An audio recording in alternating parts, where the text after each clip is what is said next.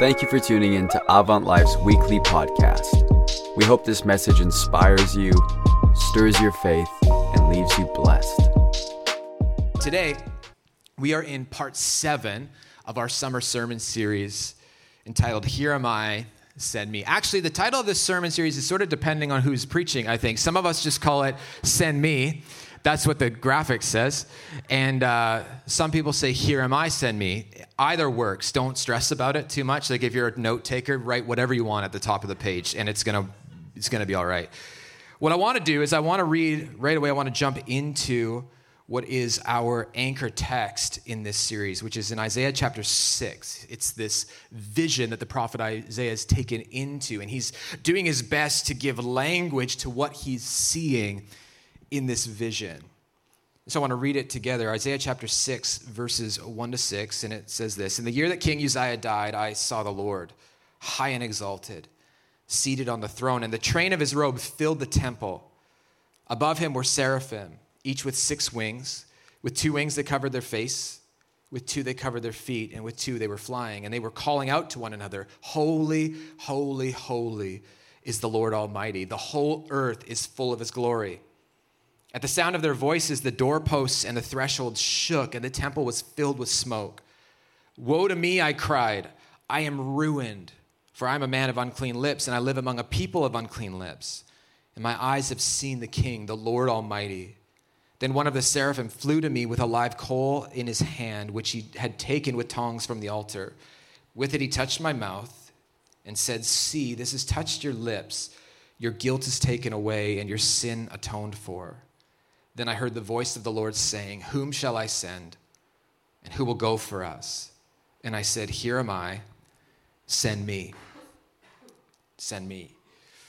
Last week, we made a shift in our series from talking about the Here am I component of this series to the Send me component of our anchor text. You know, we spent the first 5 weeks intentionally looking about and describing and unpacking the call of God, which comes from his nature. We see this in Isaiah chapter 6. But the call of God really is this, is what Jesus said to the disciples, is follow me. We've been talking about, before we talk about send me, before we step into the mission of God, we have to understand that the first call to all of us who are followers of Jesus is to follow Jesus, which is to organize our lives around proximity to him. It's not about just the things that we do and the responses to what he says, but it's about knowing Jesus. That's where we anchor our lives. And so we spent the first 5 weeks talking about what it looks like to locate ourselves as followers of Jesus in proximity to him.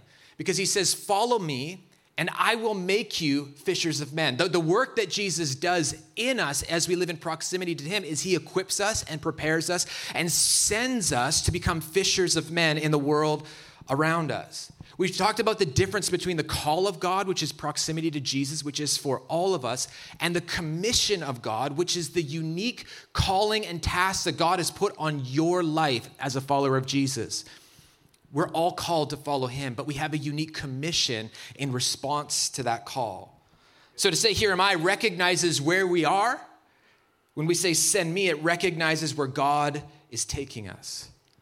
And so last week, Pastor Ben made that shift in the series as we begin to look at what it means to say, Send me, in response to the call of God. And so if you've missed any of this series, I want to encourage you to jump on YouTube or the podcast and catch up, because I really believe it's setting us up well for the season that we're stepping into as a church together. Now, I'm going to continue on in that vein today, and I'm going to read a good chunk of scripture. I was always told as a youth pastor, you shouldn't read a lot of scripture. And then I thought, that's really bad advice. If we should read the Bible in church. And some of you, I don't know who, but some of you, I know you're here. You're like, I had a bad week of Bible reading. I missed some days. We're going to catch up. We're going to get you caught up, and you're either going to end the week well, however you think, or you're going to start the week well, okay? So if you have a Bible, I want you to turn to John chapter 4, and we're going to read verse 1 to 30, and then verse 39 to 42, okay? So buckle up. John chapter 4, starting in verse 1. Now Jesus learned that the Pharisees had learned that he was gaining and baptizing more disciples than John, although in fact it was not Jesus who baptized, but his disciples.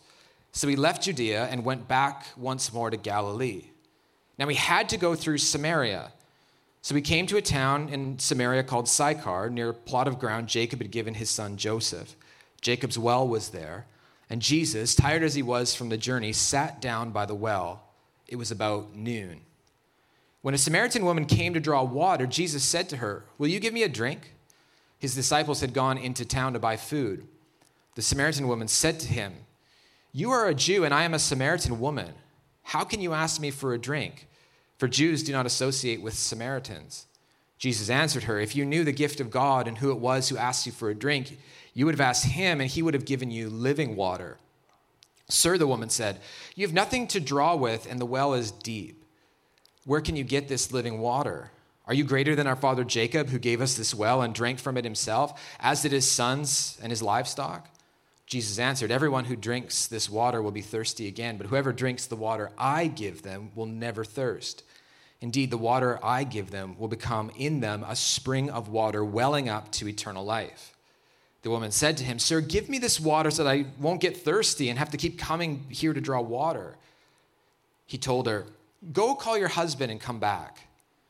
"I have no husband," she replied. And Jesus said to her, "You're right when you say you have no husband. The fact is you have had 5 husbands, and the man you now have is not your husband. What you have said is quite true." "Sir," the woman said, "I can see that you are a prophet. Our ancestors worshipped on this mountain, but you Jews claim that the place we must worship is in Jerusalem." "Woman," Jesus replied, "believe me, a time is coming when you will worship the Father neither on this mountain nor in Jerusalem. You Samaritans worship what you do not know. We worship what we do know, for salvation is from the Jews. Yet a time is coming and has now come when true worshipers will worship the Father in the Spirit and in truth, for they are the kind of worshipers the Father seeks. God is Spirit, and his worshipers must worship in the Spirit and in truth." The woman said, "I know that the Messiah, who is called Christ, is coming, and when he comes, he'll explain all of this to us." Then Jesus declared, "I, the one speaking to you, I am he." Just then his disciples returned and were surprised to find him talking with a woman. But no one asked, "What do you want?" or "Why are you talking with her?" Then leaving her water jar, the woman went back to the town and said to the people, "Come and see a man who told me everything I ever did. Could this be the Messiah?" They came out of the town and made their way toward him. You all right for a few more verses? Jump down to verse 39. Many of the Samaritans from that town believed in him because of the woman's testimony. "He told me everything I ever did." So when the Samaritans came to him, they urged him to stay with them, and he stayed 2 days. And because of his words, many more became believers. They said to the woman, "We no longer believe just because of what you said. Now we have heard for ourselves, and we know that this man really is the Savior of the world." Look at that, you made it. See, you can do that on your own too. Don't stress. It's a good thing. Last week, Pastor Ben looked at a pretty crazy story in the Gospels of a man that we've entitled the demoniac. And what we see in that story is just how far Jesus would go out of his way to set this man free, to restore him from the things that had him bound, and then send him to tell his story to the whole region of all that he has done. But this story that we've just read, the story of the woman at the well, is actually very similar in outline. We see Jesus, he goes out of his way to a place most people would not have expected him to go. And he finds a person that most people would not expect him to seek out. And through a different yet equally powerful encounter, this woman is sent back to her hometown to tell a story of all that Jesus had done in her life. And the result is that a revival breaks out in her town. People are changed. Now, maybe last week, if you heard the message, like you have a hard time seeing yourself in the story of the demoniac.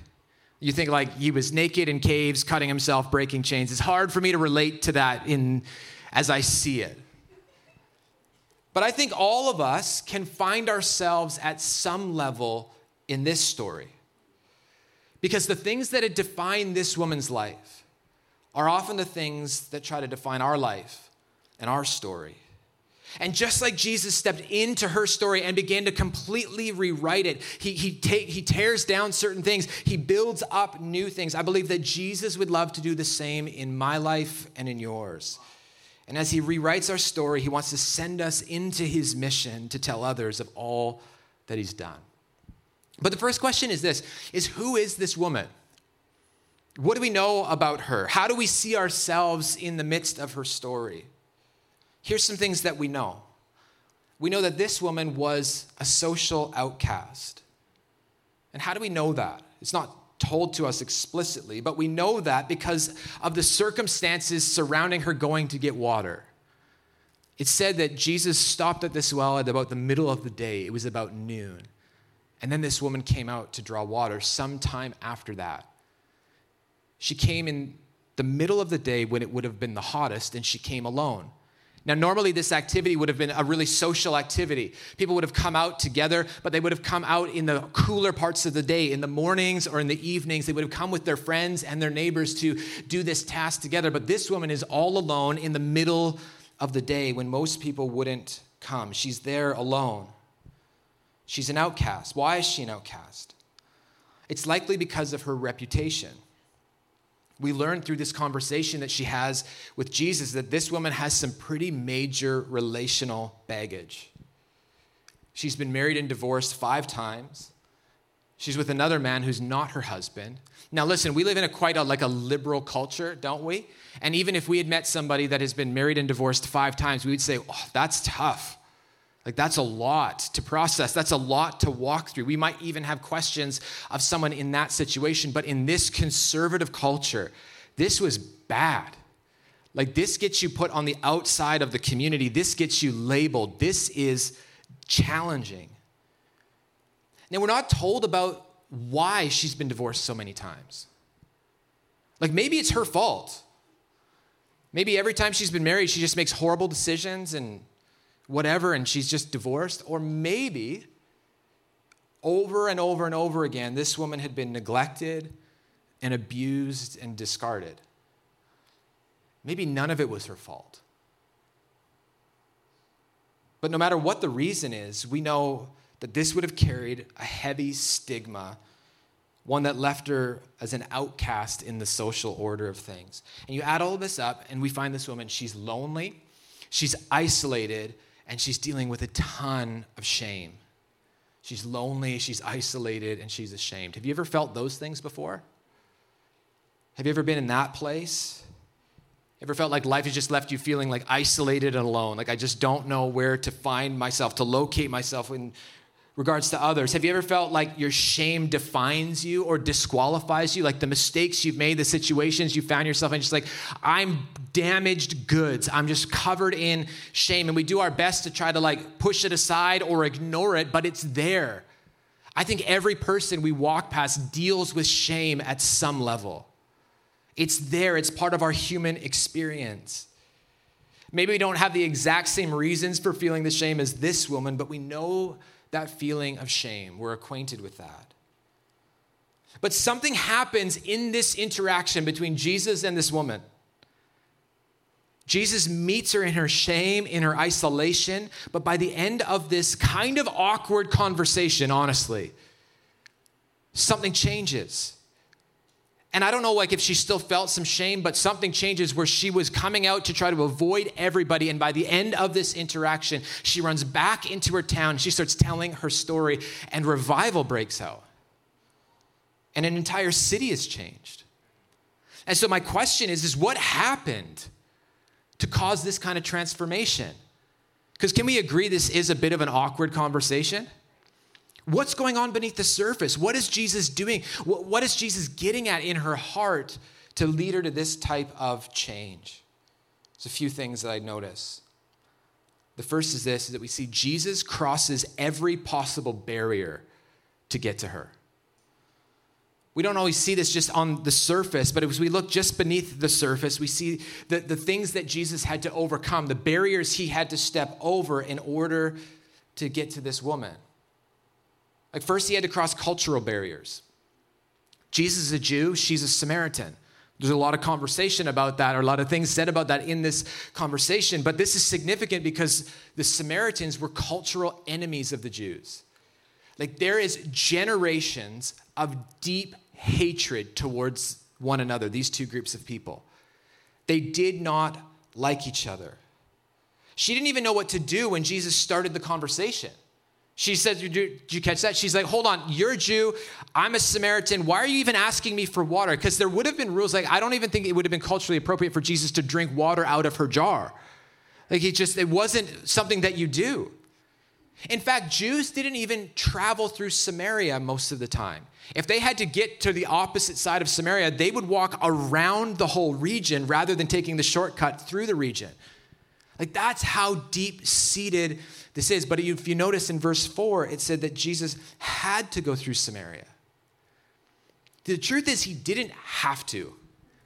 There was a road around Samaria he could have taken.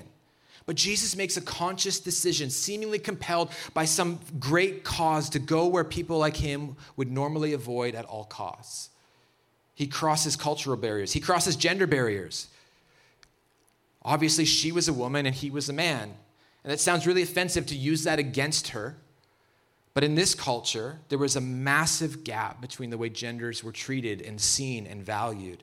Women were so much lower on the social order of things. And it would be highly unlikely for a man, especially a man of any kind of like standing in the community, to engage in a conversation with a woman he didn't know in a public place. You get the sense of this tension when the disciples return from town with food, and they're saying, like, why is Jesus talking to a woman? Like, they didn't say it, but they were like feeling it. Like, what? Jesus, like, not only did you bring us to Samaria, we hate this place, you're talking to a woman. Like, what is happening right now? His disciples are confused because those things just didn't happen. He crossed gender barriers. He crossed religious and moral barriers. Like, Jesus is this upstanding religious figure. He is a rabbi. It says at the beginning that he was gaining popularity, that people were beginning to follow him. And this woman had the worst reputation. You just wouldn't think that a guy like Jesus would be with a woman like this. All of her baggage that had left her ostracized and marginalized in her community was the reason Jesus shouldn't be near her. All of the religious standards would say that Jesus should have nothing to do with a woman like this. See, Jesus' culture had all of the lists, all of the barriers, all of the reasons that these two people should be separated. But this is where we find Jesus, in the most unlikely of places. He didn't let cultural barriers keep him from reaching this woman. He didn't let the opinions of others keep him from this conversation. And the good news today is that Jesus is still exactly like this. This is still the heart of Jesus, that Jesus is willing to cross barriers to reach people like you and me. People with baggage, people with issues, people with a past and with mistakes. What this tells me is that no one is too far gone for Jesus. Like, no heart is too hard, no mistake is too great for Jesus to cross barriers and step into our stories and begin to write a new story. No one is beyond the reach of his love and his grace. Because Jesus crosses barriers to reach the most unlikely people. The second thing we see in this interaction, we see Jesus, he reestablishes her worth. He reestablishes her worth. A large part of this encounter was about trying to help this woman find and step into a new identity. You see, in this culture, a woman could not initiate divorce from her husband. She had no legal right in that regard. But a husband could just sign a little bit of paperwork and divorce his wife and send her packing. No responsibility anymore for her care. So imagine, 5 times this has happened. No legal standing. 5 different men have made the decision to sign a piece of paper and send her on her way. Left to try to put the pieces of her life back together. And seeing her reputation with her friends and the community fall apart. You can imagine the labels that people would have put on her. The words and the looks that she would have received. There's that woman. The whisper saying, did you hear? Another guy sent her packing. What did she do this time? There goes damaged goods. The looks, the shame, the whispering. But then in the middle of the day, at a lonely well, Jesus puts himself in the middle of her story. And he begins to rewrite it. He begins to say something different and new. See, our past mistakes, they love to try and shape our identity today, don't they? You ever struggle with that? You try to live out a new identity, but it's that shame of those mistakes from your past that come to the forefront. They try and tell us these mistakes and the shame that we are the sum total of all of our mistakes and all of our missteps. They say things like this: you'll never be more than that failed relationship. You'll always be a loser. You lost before, you'll lose again. Those things say that you'll never be trustworthy. You'll always be an addict. You'll always have this issue. And we live our lives with these labels that we put on ourselves or that others have put on us, and they shape our entire identity. But Jesus, he steps into stories like yours and mine, and he begins to rewrite them like he did for this woman, and he wants to reestablish our worth and our value, because the good news of the gospel and the message of God's coming kingdom is that we don't need to be known by our worst mistakes. That Jesus has a new identity that we can receive and step into. And he doesn't see us as our mistakes label us. Jesus sees us as we were created all the way back at the beginning. It says this, that we were made in the image of God.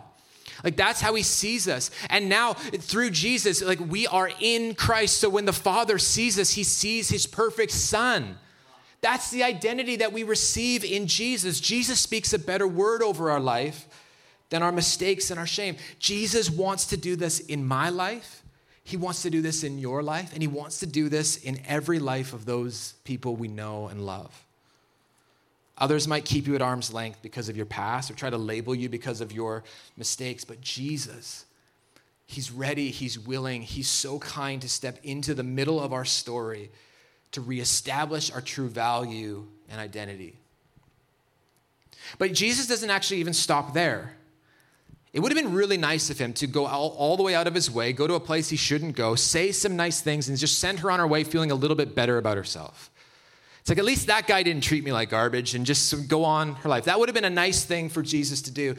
But he actually goes further. Because, Jesus isn't content to just deal with the outward things of our life. He wants to deal with our heart. He wants to go to the root of things. He wants to uproot the things that are damaging, and he wants to plant new life there. And this is what he does throughout the rest of this conversation, is he reorders her worship. He reestablished her value, but now he reorders her worship. This woman is like us in a lot of ways, that we are constantly trying to find something to fulfill the deepest longings of our heart. Every one of us are doing that. It's a human thing. We're trying to find something to satisfy, something to fulfill, something that gives us purpose and meaning. This woman was no different. Her issue wasn't men. Her issue was that her worship was just misplaced. She was trying to find fulfillment and satisfaction in the wrong places. She didn't see where it was meant to be seated. And the truth is that all of us, every one of us in the room, every person we walk past on the street, we all worship something. The question is not, do you worship or do you not worship? The question is, what do you worship? What do you put your faith in? Worship is the thing that we make ultimate in our lives. It's the thing that we're looking to satisfy those deep longings of our heart. It's the thing we place our identity in. And the scary part about that is that so many of the things that we choose to worship can't deliver on their promise to satisfy us. But we keep going back to those wells. We keep going back again and again and again because we are made and designed to worship. We do this all the time. For some, we try to do this in money. So we think, if I can just get a little bit more, if I can just gain a few more things, then I'll feel secure, then I'll feel happy, then I'll feel satisfied. And then you work and work and work and you get there and it's empty again. And you go back through the cycle. For some, we try to find this in sex. We're drawn to the power or the promise of passion and love. But after the thrill is worn off and we've made this thing ultimate, it just leaves us empty and broken. For some, we try to find this in our family. It's like if I can just have like the right spouse and the perfect kids, and if they can just behave the right way, and if they can just do the right things, and if I can live a little bit vicariously through them to do the things that I couldn't do before, then I'll be happy, and then I'll feel good. And then one day they leave, and then you're left alone, and you don't know what to do with your life anymore. It's an empty thing. Many of us are trying to find this in our career and our success. Like if I can just land that job, if I can just make that promotion, if I can just get to that place, then I'll feel satisfied. Then life will make sense. And then you get there and it's empty again. For some, we try to find it in our beauty or our social status, our power or our popularity. Our hearts are wired to worship. And we're trying to find something to satisfy. We're going to all of these different wells of our culture to try to find something that'll quench the thirst of our heart, but it leaves us empty. They promise to satisfy. They promise to fulfill, but they can't. And no matter how many times we come back to that well, we're left thirsty again. But did you hear what Jesus said? He said, everyone who drinks this water will be thirsty again. He's not talking about water. We get that, I think. He's talking about something deeper. He says, but whoever drinks the water I give them will never thirst. Indeed, the water I give them will become a spring of water welling up to eternal life. What's he saying? He's saying the thing you're looking for, the thing every person we work with and walk past and live near, the thing we're all looking for, that significance, that fulfillment, that satisfaction, it's all found in him. That's it. It's only found in him. The thing that we're looking for, the thing that we're longing for is Jesus. He's the only one that can satisfy that thirst. Now, this is a really massive claim for Jesus to make. And if we decide that what he's saying isn't true, then it doesn't matter. But if it is true, it is the only thing that matters. Nothing else could matter more than figuring this out if what he's saying is true. Because your heart was made to worship. Your heart is longing for fulfillment and satisfaction. And Jesus is saying it's only found in me. And he asks for our worship. He asks to be made ultimate in our life, not because he's insecure, but because he knows it's the only way to life that is full. It's the only way to life that is truly life. Listen, as a church, this is our message to our communities. We have to and we will do a lot of things to meet the physical needs of people in our cities, in Surrey and Squamish and across the North Shore and wherever God will send us next. We're going to give drink to the thirsty. We're going to give food to the hungry. We're going to clothe the naked. We're going to befriend the lonely. We're going to do all of those things. But the message is not, look what we can do for you. Those are a means to a far greater end, which is this, is that Jesus can satisfy the longings of your heart. Jesus can quench your thirst. Are you thirsty? Are you tired of going to these old wells? Jesus is the answer to those things. Jesus is closer than you know. Jesus is better than you think. And he is actually what your heart longs for. Jesus reorders her worship. So he's crossing barriers to get to her. He's reestablishing value. He's reordering worship. And then he invites her into his mission. What's the mission of Jesus? It's said different ways, but in Luke 19, Jesus says of himself, he says, the Son of Man, speaking of himself, has come to seek and save the lost. It says this, leaving her water jar, the woman went back to the town and said to the people, come and see a man who told me everything I ever did. Could this be the Messiah? I love this detail. It says this, leaving her water jar behind. That water jar, the thing that I think in some ways symbolized her shame, symbolized the place in her life where she was stuck, symbolized her isolation and her loneliness. She leaves it behind. And she goes to the same people who knew her previous reputation, the same people that would have shunned her, the same people that would have said hurtful things to her, the same people, and she says, come and see. You've got to come and see. You've got to come and see. Did she have all the answers yet? No, she's had one awkward conversation with Jesus that something changed. Like, has she worked out all of her doubts? No. Like, had she taken like the right personality profiles to figure out the best way for her to share the gospel based on her personality traits? I mean, Enneagram, whatever. No, she hadn't done any of those things. She has an encounter with Jesus, and then she goes and she makes the most simple gospel presentation ever. Come and see. I don't know what to tell you, but you've got to come and see. I don't have all the answers yet, but you've got to come and see. I'm not a finished product yet, but Jesus is changing me. You've got to come and see. And revival breaks out in her town based on her gospel message. Come and see. That's it. Come and see. So what does Jesus do to take this woman from being isolated, alone, and ashamed, and using her story to see revival change a city? Well, he crosses every barrier and steps right into the middle of her story. He rewires and reestablishes her worth. He reorders her worship to make it on the right things. And then he invites her into his mission. So what's our response to this then? Like, how do we frame this? How do we put this into place in the context of all that we've been talking about in this series? What does this mean for us? I think there's two responses. They're simple, but they're hard. The first is this, is that with the Holy Spirit's help, we need to be like this woman.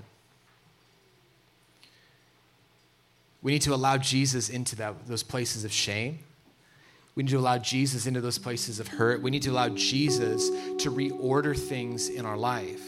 We need Jesus to say, hey, you've been trying to find fulfillment and satisfaction in your work, in these relationships, in your image, and it's never going to work. Let me reorder those things. Let me put myself in the right place again. Let me shift and change how you see yourself in the world. Let me change those things. We need to let Jesus into those places. And then we need to let him send us to all the places that we always go with a simple message that says, come and see. Like, at some point, we have to take on the responsibility and the call to say something. Like, if Jesus is as good as we say he is in here, we have to say something out there eventually. Like, if Jesus really is transforming us, there's a responsibility at some point for us to open our mouths, and you don't have to have all the answers, and you don't have to have it all figured out, and you don't have to be a finished product yet to say, come and see. He's changing me. He's working in my life. And here's what's powerful about this picture. We read it at the end. Is they came because of her words, but they were changed because of his words. We don't have to bear the responsibility and the weight of changing people's hearts. We never could anyways. But Jesus is really good at it. Jesus can handle that. We bear the responsibility of telling people what he's done for us. Come and see. Listen, the people in your neighborhoods, the people that you work with, your family that are far from Jesus, it's our responsibility to say, come and see. Just like, look what he's doing. Come into the journey along with me. Let's walk this out. Let me point you towards Jesus. With the Holy Spirit's help, we need to be like this woman. Let him into our story. And let him give us a message to share. But secondly, with the Holy Spirit's help, we need to be like Jesus. Now, in case you're wondering, we are not Jesus in this story. And Christians, we have a really bad habit of trying to make ourselves the heroes of stories. Have you ever had someone talk to you about the story of David and Goliath and you're like David slaying giants? You're not David in that story. I'm not David in that story. We're like the cowardly Israelites on the hill. That's who we are.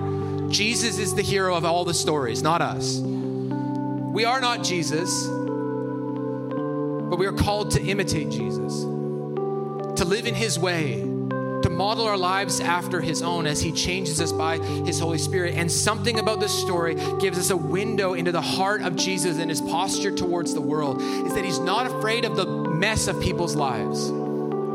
He's not trying to stay clean and stay away and keep an arm's length away from us. He's willing to let his reputation be tarnished in the eyes of some to get to those who need to hear the good news.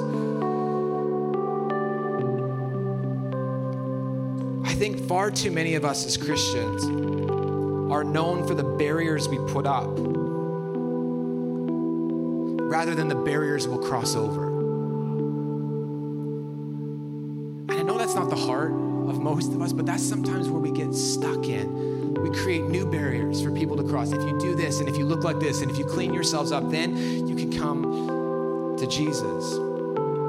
We are not the Savior, but we must be willing to step over the barriers to share the message of Jesus.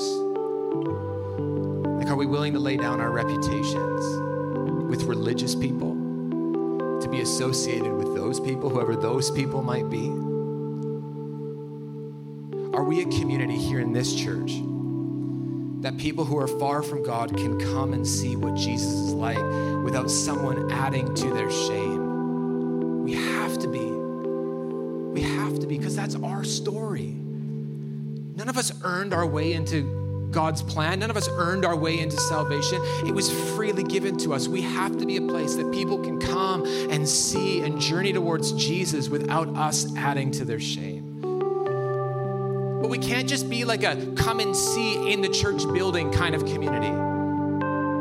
It can't just be like, yeah, I guess come to church only. That's a good place to start. But are we a community who are not content just to wait for others to come to a building, but are willing to go to the lonely wells of our cities and neighborhoods and find people that Jesus loves and say, come and see? It's easy to say. It's easy to say, God, send me.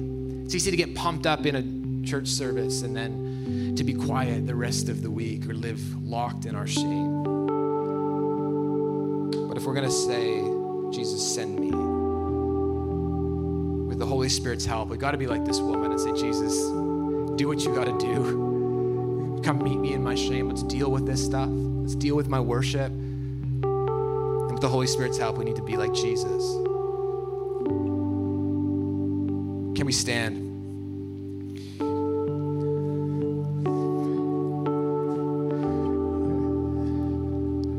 As we respond and pray,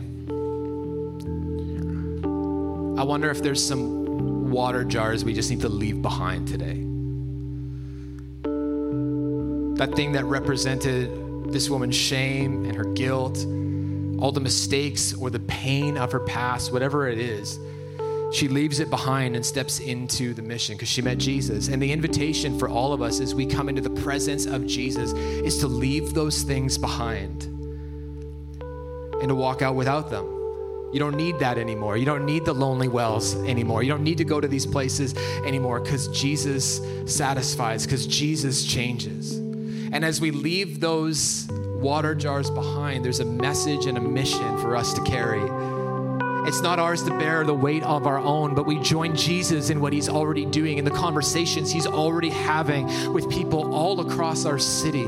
Jesus, where are the lonely wells? Where are the people you're calling me to just say, come and see? And it's not on you and it's not on me alone. The Holy Spirit is empowering the things that we do, but do we just need to leave some water jars behind today? We're going to respond in worship, but I want to pray that whatever that might be in your life, that today the Holy Spirit would point that out and empower you to just say, leave it alone, drop it behind and step into the mission that he has, because the mission is great. How many people in our cities, how many people in our neighborhoods are coming to lonely wells like this woman? And Jesus is saying, if I could just have someone that would sit by the well and say, come and see. So Holy Spirit, I ask that you come right now. God, come and meet us in those places of brokenness and shame.